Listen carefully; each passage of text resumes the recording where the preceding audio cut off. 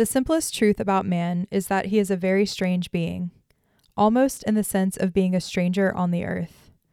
In all sobriety, he has much more of the external appearance of one bringing alien habits from another land than of a mere growth of this one. He has an unfair advantage and an unfair disadvantage. He cannot sleep in his own skin. He cannot trust his own instincts. He is at once a creator moving miraculous hands and fingers and a kind of cripple. He is wrapped in artificial bandages called clothes. He is propped on artificial crutches called furniture. His mind has the same doubtful liberties and the same wild limitations. Alone among the animals, he is shaken with the beautiful madness called laughter, as if he had caught sight of some secret in the very shape of the universe, hidden from the universe itself.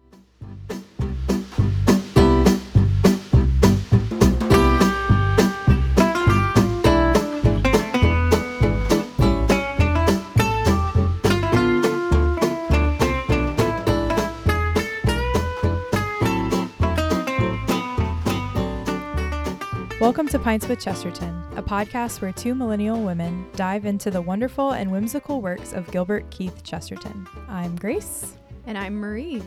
On today's episode, we are going to be discussing the introduction and first chapter of The Everlasting Man. Long awaited. Yay! Hello! I'm very excited about talking about this book.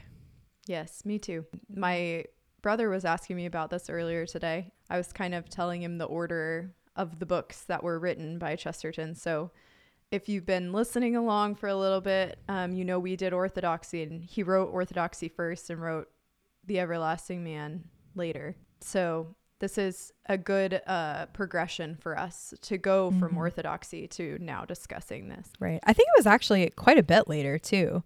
He was Catholic, I think, by the time he wrote The Everlasting Man, which is like a pretty huge shift. Yeah. I mean, I think this, let's see, originally published in 1925, and I believe Orthodoxy was 1908, I think. Yeah. So yeah. many years later. About 15 years later, if not more. And another thing that I noticed about this book, which we'll talk about hopefully, is its connection to Man Alive. And so if you've listened to our episodes on Man Alive, that might be actually better if you're tuning in for the first time to listen to Man Alive first, because it gives you kind of a fun image of this philosophy that he's going to be expounding on in this book. So, hopefully we'll get to talk about that. But before we dive in, what are you drinking, if anything? I just had some coffee and a water. So very exciting.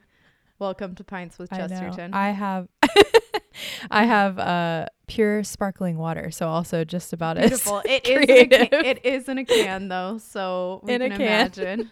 It's bubbly. Yeah. Have you been up to anything? Pregnancy is my whole life, so I can never drink.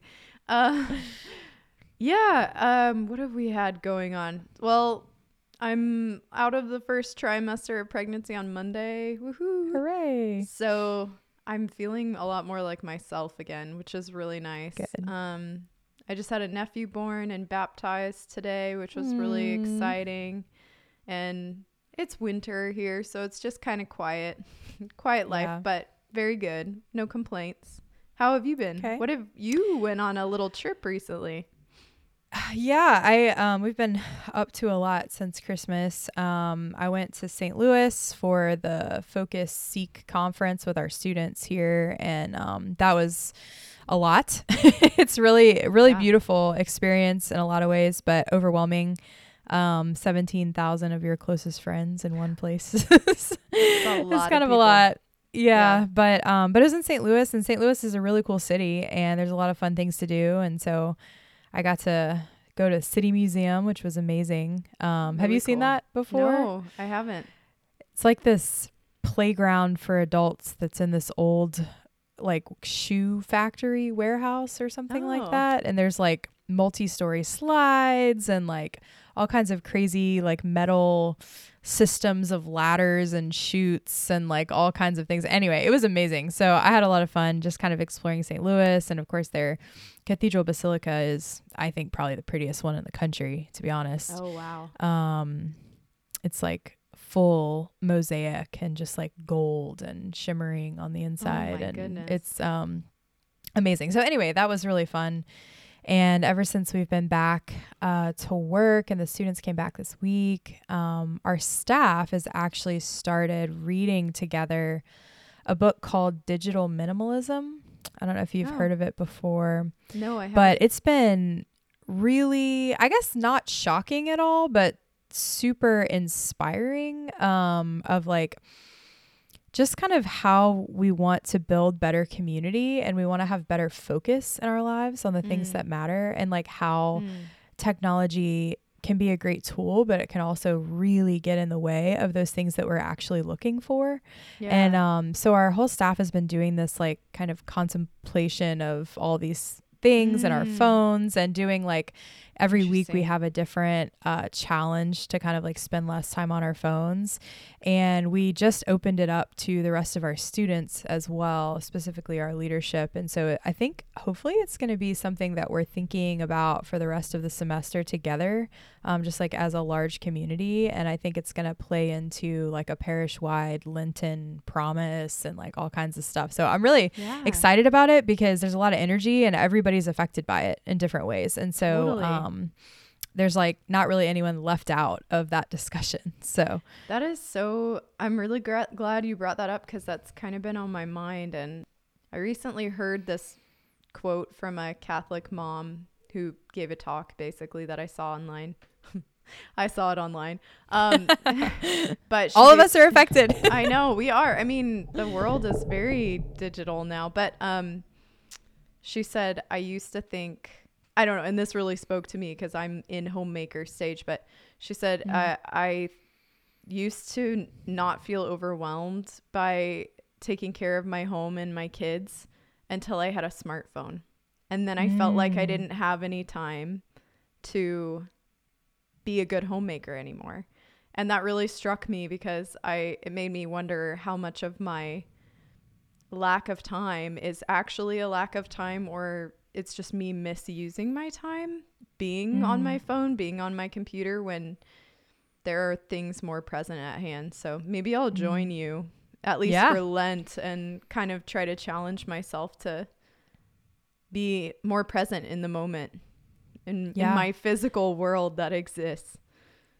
Absolutely. Yeah. I think one of the things that I really appreciated about the book so far, and we've only just started reading it, but one of the things is he's always, in the way he writes, he's always very real, and it can be kind of sobering, but at the same time, he's hopeful, and he's not just kind of saying like, oh, this is just terrible and everything's awful and blah, blah, blah. But he has like these elements of hope that he weaves into each of his chapters. And one of the things was that we can be tempted to kind of feel this overwhelming shame for spending so much time on our phones. But he was saying that like the phones are literally engineered to keep our attention. Like this is the whole point.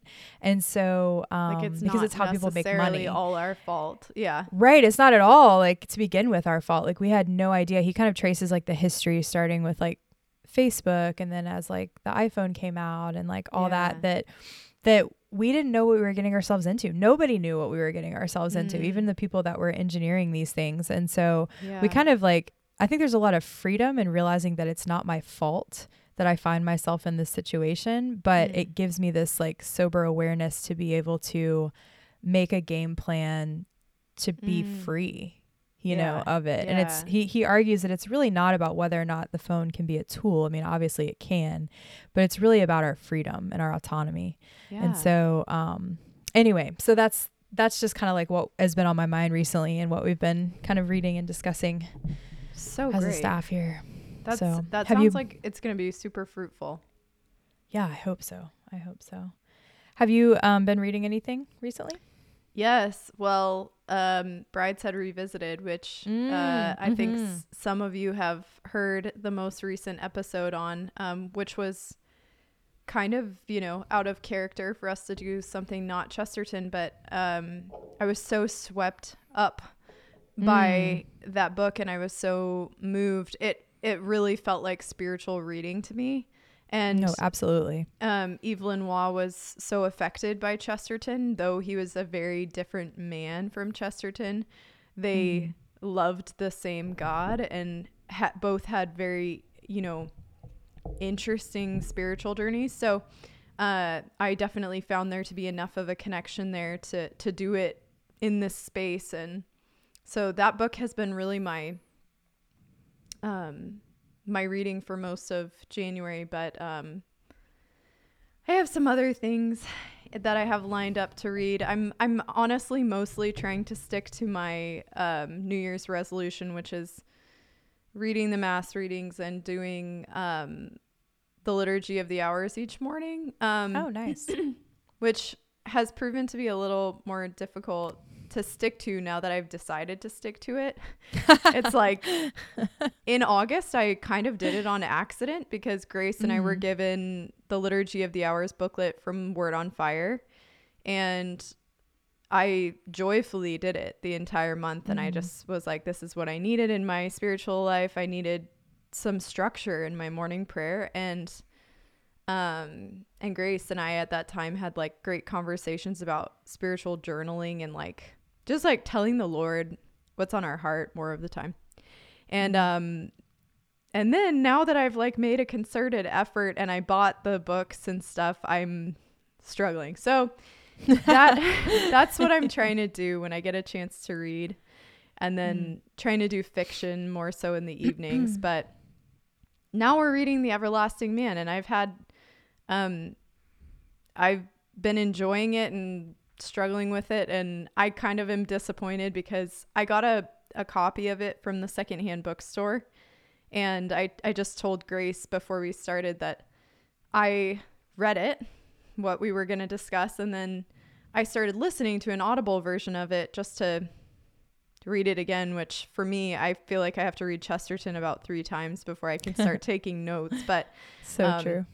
I realized my copy is missing like large chunks of the text, and they just they removed what they wanted to remove from the introduction and from chapter 1. So Grace is leading today because she is confident, and I am the supporting character today. But that's what I'm probably going to be reading mostly coming up. So. All right. Yeah, I'm happy to lead because I had fun reading this introduction in the first chapter. So I think there's a lot of things to talk about. So I guess we can just dive right in. Yeah. The first thing that I noticed was the very first line of his introduction, which, by the way, if you haven't read the introduction, if you've just read chapter 1, please go back and read the introduction, because I think it's super important. helpful, and it's very important. It's not just sort of a throwaway introduction. It's definitely like him setting up the whole book. And so, it really could have been chapter 1, I think. I actually was a little confused as to why he didn't just make it chapter 1, but agreed. It's not one you want to skip. Right. And so he titles it, or at least the version that I have from Dover Publications. The plan of this book. It's called The Plan of This Book. Yeah. Yeah. And so he kind of lays it all out there. But his very first 2 sentences is, there are 2 ways of getting home, and one of them is to stay there. The other is to walk around the whole world till we come back to the same place. And I tried to trace such a journey in a story I once wrote. And of course, he's referencing there Man Alive, because that is part of the whole plot of Man Alive. And so, again, if you have not read Man Alive and listened to our episodes on Man Alive, I encourage you to go back and maybe do that first, because I think it will give you a very fun kind of like technical color version of this philosophy that he's about to expound upon in this book. Yeah. So I was excited because I love Man Alive, and so I do too. And it made so much sense, like that connection, because one of the things he talks about in the introduction in chapter 1 is like the different like world religion professors and like their view, how they see Christianity versus other religions. And in Man Alive, Innocent Smith goes on this journey around the world to get home again, and like he meets all these people of different like walks of life, faith, belief, etc. And it like totally clicked for me as we started reading The Everlasting Man that like that was exactly the fictional incarnation of what these ideas that he's explaining to us here of what does he meet a Confucianist in Man Alive or I think so. And he's like in the pagoda in like the temple in the mountains in China or something like that. Yeah. He takes us on a fictional journey, and now he's taking us on a nonfiction journey through it. Mm-hmm. Yeah. And he gives in this introduction a sort of another image, I guess, that's very similar of a boy who lives in a farmhouse on the side of a hill, and then he goes far away and is able to see that the hill he lives on is a giant. Yeah. And he never was able to notice it before because it was too close and it was too big. Yeah. And I thought that was beautiful for a lot of things, but I find that to be true about God just in general, and our experience of God, and how sometimes God is so close and so big that we don't notice him. And we so kind of have to, yeah. And it's like, we have to almost step away sometimes to be able to see the reality of what we've been experiencing. Yeah. And I think that's kind of that shift in perspective. Yes. Like we can't, when you're really close to anything, it's sometimes hard to see it for what it completely is. Yeah, I agree.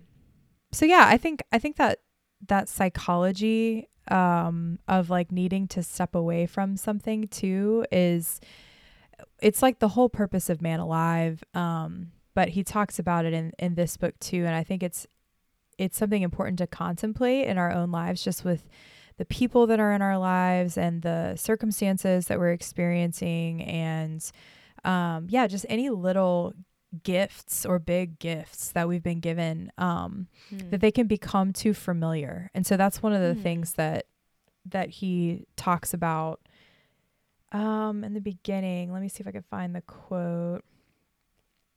He talks about rediscovering the wonder and the candor of a child at like the universe itself, at ourselves as human beings, at whatever in our lives. And he says, things that may well be familiar, so long as familiarity breeds affection, had much better become unfamiliar when familiarity breeds contempt. So he's arguing that if something's familiar, that can actually be really good.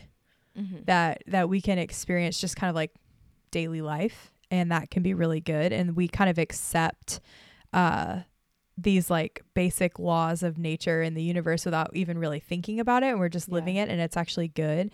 But then we can start to get in this funk where we start to question what we know because we're bored or because we've become blind in some way to the beauties of the natural things in our lives. And so we have to, in that moment, step away and become unfamiliar and make something look like this crazy supernatural monster-like reality in order for us to kind of like appreciate it again. I don't know. Were you getting that when you were reading this? Yeah. And he kind of says, these are really the only two ways in which we can honestly see. If we lose our appreciation for what we know to be true, and we almost oversimplify it for ourselves, we have to remember that we don't know everything, that and I took this as like, that God is so mysterious. Like we do know a lot. Like Christ gave us the church, Christ gave us so much scripture tradition for us to learn from and to reason with, but at the same time there's an infinite amount that we don't know also, and that's marvelous and makes it quite an adventure. We forget that we're on an adventure. It's like, if we can have that childlike love and wonder for our faith, great. But if you seem to be falling out of that, he says you need to find that new perspective. You need to climb the hill and see the giant, Yeah. There was a part too that reminded me in the first chapter. There was a part that reminded me of Job, and the very end of Job, which we talked about a lot with like the man who was Thursday, that when God finally appears to Job in the end and he's talking to him, and he takes him on this like tour of the universe, you know, and he's like basically trying to get Job, Chesterton says in his essay on Job, like he's trying to get Job to realize like how crazy the universe is and that it's so beyond him. It's so fantastical. It's like he takes it as just commonplace and just like accept it and doesn't even think about it. And God's like, don't you see how crazy this is? Like that none of this had to exist.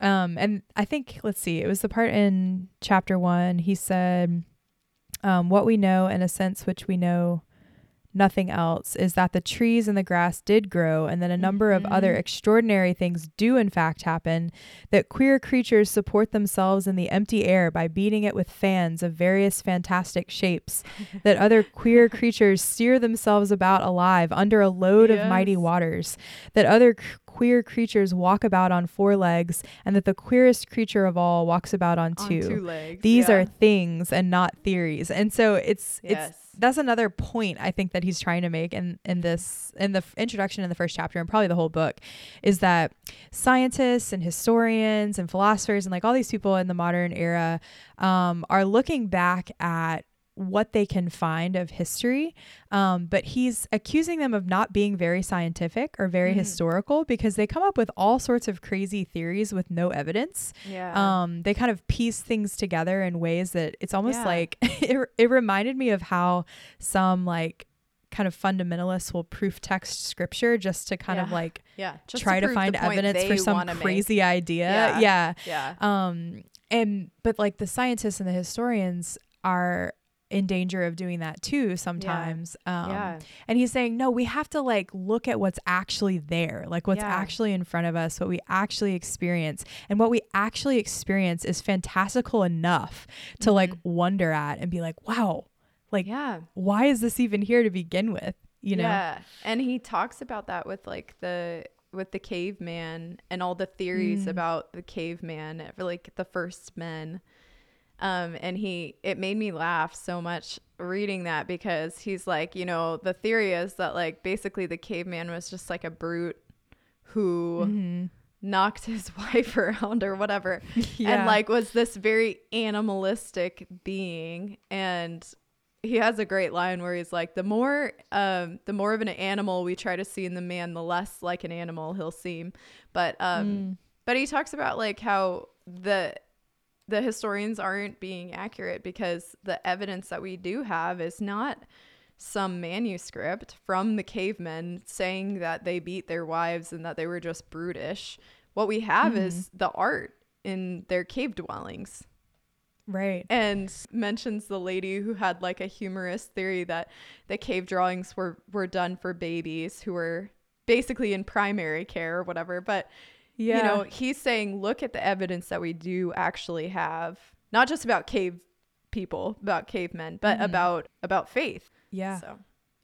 Just like the human being himself, like today in the world, like how crazy this is, you know, in comparison to the rest of nature. And I love all of one thing I love about Chesterton is he gets really concrete and he gives really concrete examples, because I think it's easy for us to say like, oh yeah, we are very like animalistic. Like we're very like the animals. We are an animal in a certain sense. And we build ourselves habitats sometimes, and we, you know, like the beaver would build itself a habitat or whatever. But then he starts giving very concrete examples of like, but what if a bird like took twigs and shaped them into like Gothic arches and like made this like Gothic arch like cathedral of a bird's nest? Like we would freak out. Like that's not normal, you know? He made me laugh so much. I know. This. Oh my gosh. And just the fact that he can give so many like concrete example after concrete example of like the difference between human beings and animals, that you start to realize, oh, like, yeah, we can draw a lot of connections between human beings and animals, but there's even more like dissimilarity between human beings and animals. And so that's something that he's saying, like a lot of people, when they talk about this, they shed light on one thing, but they like keep the rest of it in the darkness. But he's saying, no, you have to look at the thing as it is in the plain light. You have to see all sides of it like at once. And just like we know that we're different. Like we Yeah. know that we're different. That's like instinctive. Yeah. Yeah, and I like how he says he he knows he can't be completely unbiased because he is a Catholic, and he's like talking about the Catholic faith, but he finds he thinks that he honestly is being as unbiased as he can be, more unbiased than the world religion professors, and because I think he so successfully creates that new perspective for himself. He turns things on their head and tries to see things honestly. And we talked about this in Orthodoxy, but Chesterton's journey to faith was one of entertaining all of the skepticism and criticisms of the faith. It wasn't like he read all of these apologists in order to come to Christianity. He read all of everybody who didn't believe in Christianity, and by their very confusing and conflicting arguments saw that there was maybe more truth in Christianity than what he first perceived. So yeah. And there was something that he kind of started to pick up on among the intellectuals that he was hanging out with and the things that he was reading, and he talks about it, I think, in this book.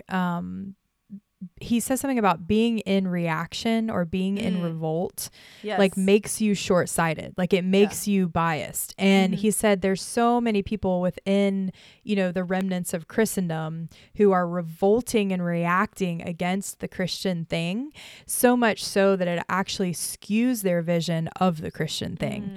And so I think that's what he's trying to say, is that as a Catholic or as a Christian, like he is being less biased, even though you would think he would be more biased, because he's not being emotional about it. Like he's already gone through the whole, like, I'm interested in what's actually true. I'm trying to find out what's actually true. I'm not like getting angry at this thing or the other thing, And I just thought, when I read it, I thought about myself, and I just thought about how many times in my own life I was blind to a fuller view of reality because I was really emotional about something and I was reacting against something, or I was revolting against something. I've been thinking about this a lot just in the last few weeks with just, I don't know, various people that I encounter on a regular basis who like maybe I judged too harshly because of something they said, because of something else I was connecting them to in my mind, which wasn't fair. And so just being really angry or trying to revolt against something that I knew was not a truth, it skewed my vision to be able to see what they had to say that actually was true, or there was elements of truth in it. I don't know if that's making any sense. No, it does. But I think we all do that at times. Yeah. So I say that just to say, like, it's not just one type of person that does this, it's not just these people that Chesterton is kind of arguing against here, but I think he's making a really true point, that all of us are susceptible to this if we allow our emotions to kind of get in the way of seeking that truth. Yeah. So true. What did you think of, he talks a lot about evolution, the theory of evolution, well, like theories in general, but the theory of evolution, and he says something really interesting about how slow or quickly something happens doesn't determine whether or not it's true. Yeah. What were your thoughts on that? I thought that was really good to think about. Yeah, I was like, wow, that's so true. Like we can talk about something fast, or we can talk about something slow, and kind of make as if like, oh, slowing it down or speeding it up will like give us an answer. But he says like, let's see, where's the quote? The ultimate question, he's talking about whether things go slow or go fast. And he says the ultimate question is why they go at all.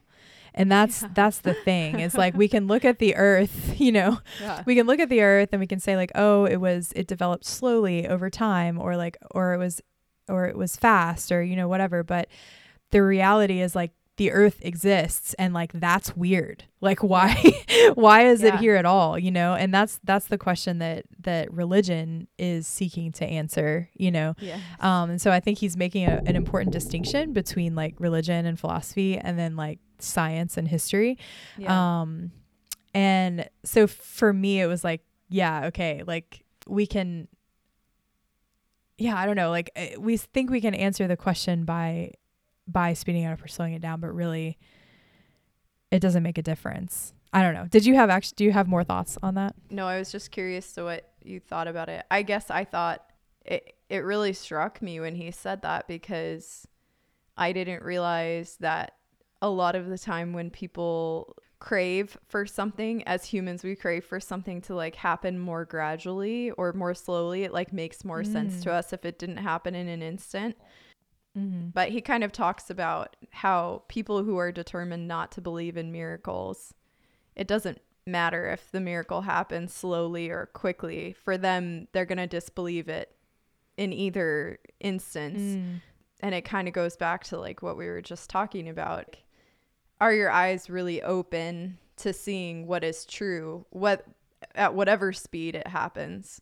And it also just called to mind for me that like the Son of Man who has saved us came in an instant. You know what I mean? He was born into the world in a moment. And, you know, it wasn't like he was born over 2,000 years. Like he came at the time when God chose to come into the world. And that's a miracle. And whether or not you want to believe that is not affected by how quickly he came.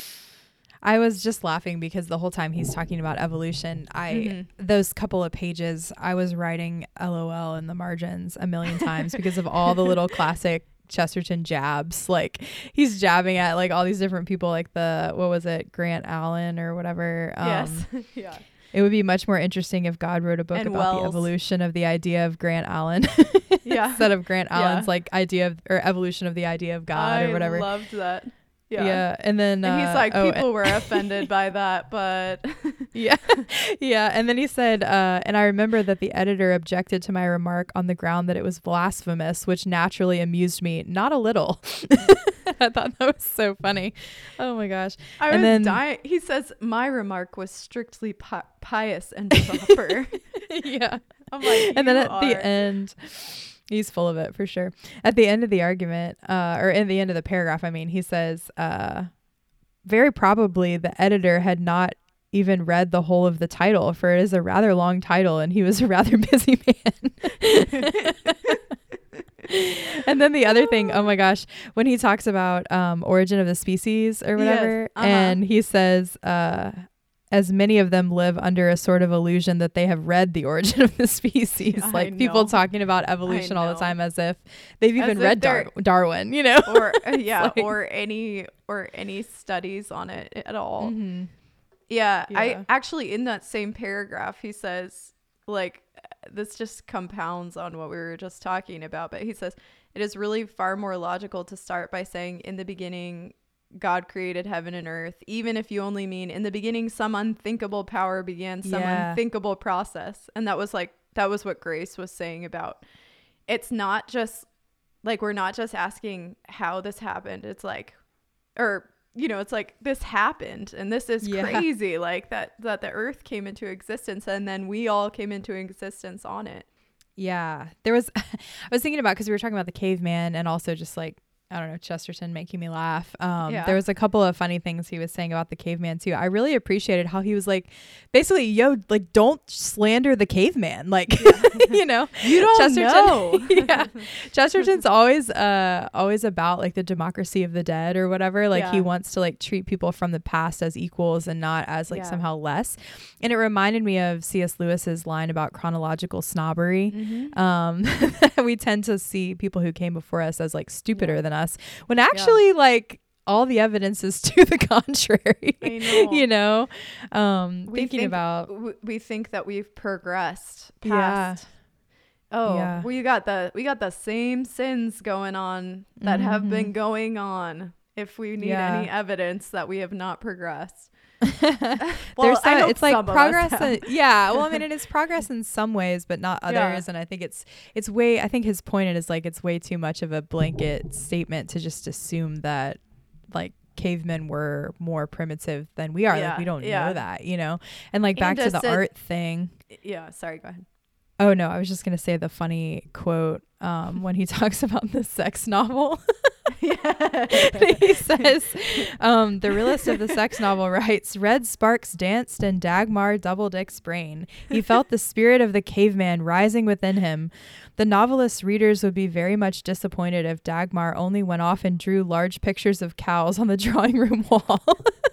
But like that's the evidence that we have of cavemen is like drawings on a wall, like not crazy, like I don't know, stuff. Oh man. That is so funny. Yeah. I did. Oh, sorry. Go ahead. No, go ahead. You go ahead. I was just going to read another quote. If any gentleman wants to knock a woman about, he can surely be a cad without taking away the character of the caveman. Don't blame it on cavemen, okay? Exactly.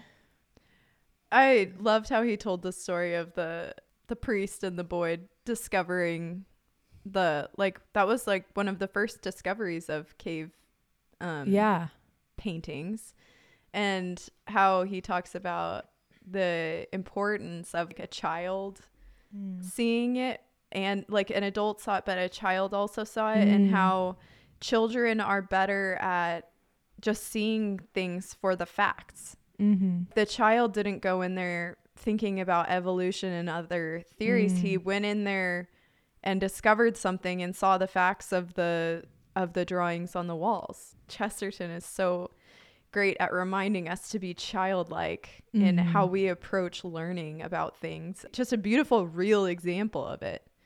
Yeah. Yeah. To be able to see without that bias of, whatever theories are going around or whatever you think is most popular or fashionable or probable or whatever, but it's like just to see it for what it really is. I really think all of Chesterton, I think he's like, he's called the apostle of common sense and all this kind of stuff, but I like the apostle of wonder and awe, because I just think, I said that over and over again, but I just really think that he understands the importance of wonder and awe, and like had an unusually large bit of it in his own soul. And like, that's the thing that he, I think, affects me with the most spiritually, is to remember to wonder, and to have imagination, the imagination of a child. Life can get so flat and so boring, but when we think of describing life and reality and existence as flat or boring, it's absurd. So it's children that can kind of remind us of the glory of what it is that we experience every day of our lives. Absolutely. I know, I was thinking about this with Alexander. He's in this phase where all of the books that he loves the most are of animals from the safari, basically. And it's amazing going through these books with him, and they're simple, they're made for babies, but they've got cool illustrations and a little bit, some facts about the different animals. And one day I'm sitting there and he makes all the sounds for the animals as we're going through, and I'm like, this is crazy that rhinos exist. Yeah. And that one of the first things that we show our son is this wild looking creature. Look at this weird thing with a horn, and it's amazing to him.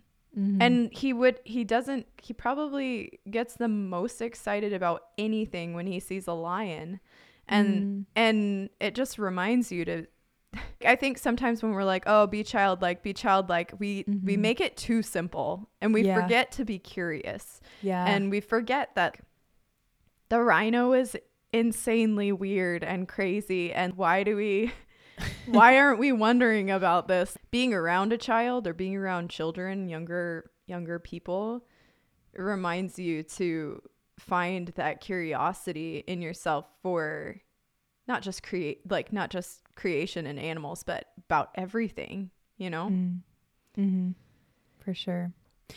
I'm totally blanking. Did I already say about the twofold goal of the book? Like what you didn't, and I do think we should talk about that. Okay. So I appreciated that he just gave us kind of his thesis or at least his goal for the book, which is first in the first half of the book to try to get us to see man or humanity as super weird among the things of nature, that we are weird, that we're different, that we're not at all the same as everything else that exists in creation, and that should give us pause, and that should make us wonder like a child, and that should get us to be curious and ask those questions. Why are we why are we the way that we are? Why do we exist? Like, why are we so different than the rest of creation? And then secondly, to focus on Christ, and to look at Jesus and say, he among men is weird. He's not normal. He's not a normal man. And that should also give us pause and give us rise for curiosity and all this stuff. And so that's going to be, I think, the second half of his book is to really focus on Christ as the everlasting man. And so that's a two-step process that's necessary. First, to focus on the wonder of man, and then second, to focus on the wonder of the God-man. And so I'm excited. To kind of see where it goes. And if it helps you to think about it, you know, with orthodoxy, Chesterton was telling us how he personally came to be convinced about Christianity and how he personally came to faith. And in this book, he's telling the story of how humanity came to faith and why. He's really telling an important history of the world in relation to Jesus Christ, which is a big task, but a good one. Yeah. So he went from like that very personal individual level in orthodoxy, which really speaks to all of us, but you know, he really wrote it as a personal story. And then now we're looking at it from the history of the world perspective and how the world came to faith. So well, wonderful. Yeah. I think that's all I have. Do you have any, I don't know, gratitude journal for this week? Yes, I'm always grateful for many things. You know what? The thing I'm most grateful for, one of my dear friends is pregnant right now, and she's lost a couple babies this year or last year. And I keep forgetting it's 2023. And she has had healthy ultrasound after healthy ultrasound, and things have continued to look good. And we pray for her hard every night, and we're just very hopeful. And it's a very traumatic thing to be pregnant after losing multiple children. So I'm grateful that she's still pregnant, that her baby is healthy so far. And if you're a praying person who listens, if you could pray for her, just that this baby keeps thriving and that they hold this chubby little baby sometime in August. That's what I'm grateful for this week. It's been a huge relief to keep hearing good news about it. Yeah. What about you, Grace? Are you grateful for anything this week? Yeah, just like a couple of answered prayers, just kind of like I don't know, kind of funny answered prayers. I have all kinds of horrible back problems, and I've been struggling with it for a long time. Just a lot of disc issues, and it's really hard to stay on a exercise routine that keeps my back healthy. And I was praying a few weeks ago. I was just like, Jesus, like I'm going to physical therapy right now. I'm like, Jesus, I really need to do Pilates because it's very specific, but my physical therapist recommended it several times, and I've been thinking about it, but I've never done it before. And there's like different types of it, and like this is real life, okay? Jesus, yeah, like some of it, like some of it is really expensive. Like Pilates, if you do Pilates with the machines, they have like the reformer machines or whatever. It's really expensive, and it's so expensive that I work for the church. I literally can't afford it, and so I'm just like, dang, like I want to be able to do like the mat Pilates where you just do it kind of like the body weight exercises and things just like on a mat, but like so many studios around here don't teach it and blah, blah, blah. Anyway, so I'm wrestling with these things. I'm struggling with these things. I am horrible at keeping myself accountable to doing exercise. Like I really need to go to a gym where somebody can tell me what to do and I can show up, and it's like not at my house and not at my work, you know?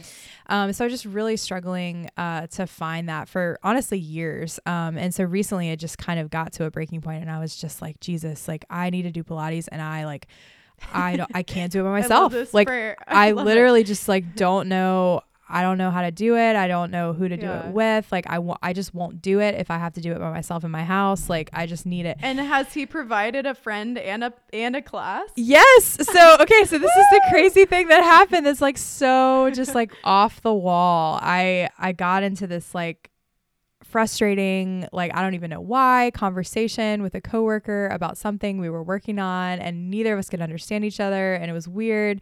And then I just texted him and I was like, hey, I'm sorry, I don't know what that was. Like, can we have this conversation again? And so he came in my office later and we were talking, and somehow from that, it was like completely unrelated. We started talking and I said something about PT and he started asking me about my back, and he was like, hey, have you ever tried Pilates? No and I was way. like, no. And he goes, he's like, yeah, I've always wanted to do Pilates and I've never done it. And I like really want to do it. And I was like, oh my gosh, do you want to do it with me? And he was like, yes, let's do it. And I was like, wait, really? And he was like, yes. And so we immediately looked up a gym and we like went to a class, but it like wasn't really that great. So then I was kind of like, oh dang, like, man, I hope we can like find something else. But then he had heard about this other gym. And so anyways, we're going to do it. And we signed up. You go, and girl. we're going tomorrow for the first time at this new gym, and they do mat Pilates and mat yoga, but it's like the very simple beginner yoga that's just like the kind of classic stretches and stuff, which is exactly what I need. And so I'm really excited about it. So I'm like, thank you, Jesus, for providing an exercise buddy. He does provide. I love it. I love it. Well, and everybody pray for Grace's back. Yes, this is the year of healing. Yes, I think we should claim it. Yeah. Oh, fantastic. I love that. And it's such a good example of like, we have to ask God to come into the real, like, come ordinary. It's like we need him in all of these, like we're laughing because it's Pilates, but it's like so important because you could feel like a new person if your back felt better. Oh my gosh. Yeah. So exciting. Yeah. So that's what I'm grateful for. I'm happy to hear it. Yeah. That's y'all pray for me that it's like a consistent thing. I'm always afraid that something's just going to fizzle, you know, because I feel like just a lot of times it has, but that's like where I'm trying to have that hope, you know. You can do it. We're going to encourage you. So. Me and all the listeners. Write your messages in. Oh my gosh. Well, that's awesome. We're also going to be more consistent with recording, and I'm excited about that too. Yeah, pray for us. We are going to be doing chapter 2 of The Everlasting Man next time, and hopefully we'll get that to you guys in just a week. Grace, something to think about that a listener asked for that I won't ask you to answer now, but hopefully we can answer it maybe in the next episode or a future episode. The purpose of the title, The Everlasting Man. And, you know, I think there's an obvious answer to it, but I think maybe we can try to find the origin of why he selected that name. And I didn't know. This is my first time reading it, so I need to research and investigate, but we will try to answer that for you, listener, by one of our next episodes. Great. As usual, we're on Instagram at Pints with Chesterton. Marie, I run that and try to respond to all your messages. Our website is pintswithchesterton.com. Our email is pintswithchesterton@gmail.com. Feel free to send us a message or a question or anything, as usual. We look forward to doing this book with you guys. May you all enjoy lives of wit and whimsy. Cheers. Cheers.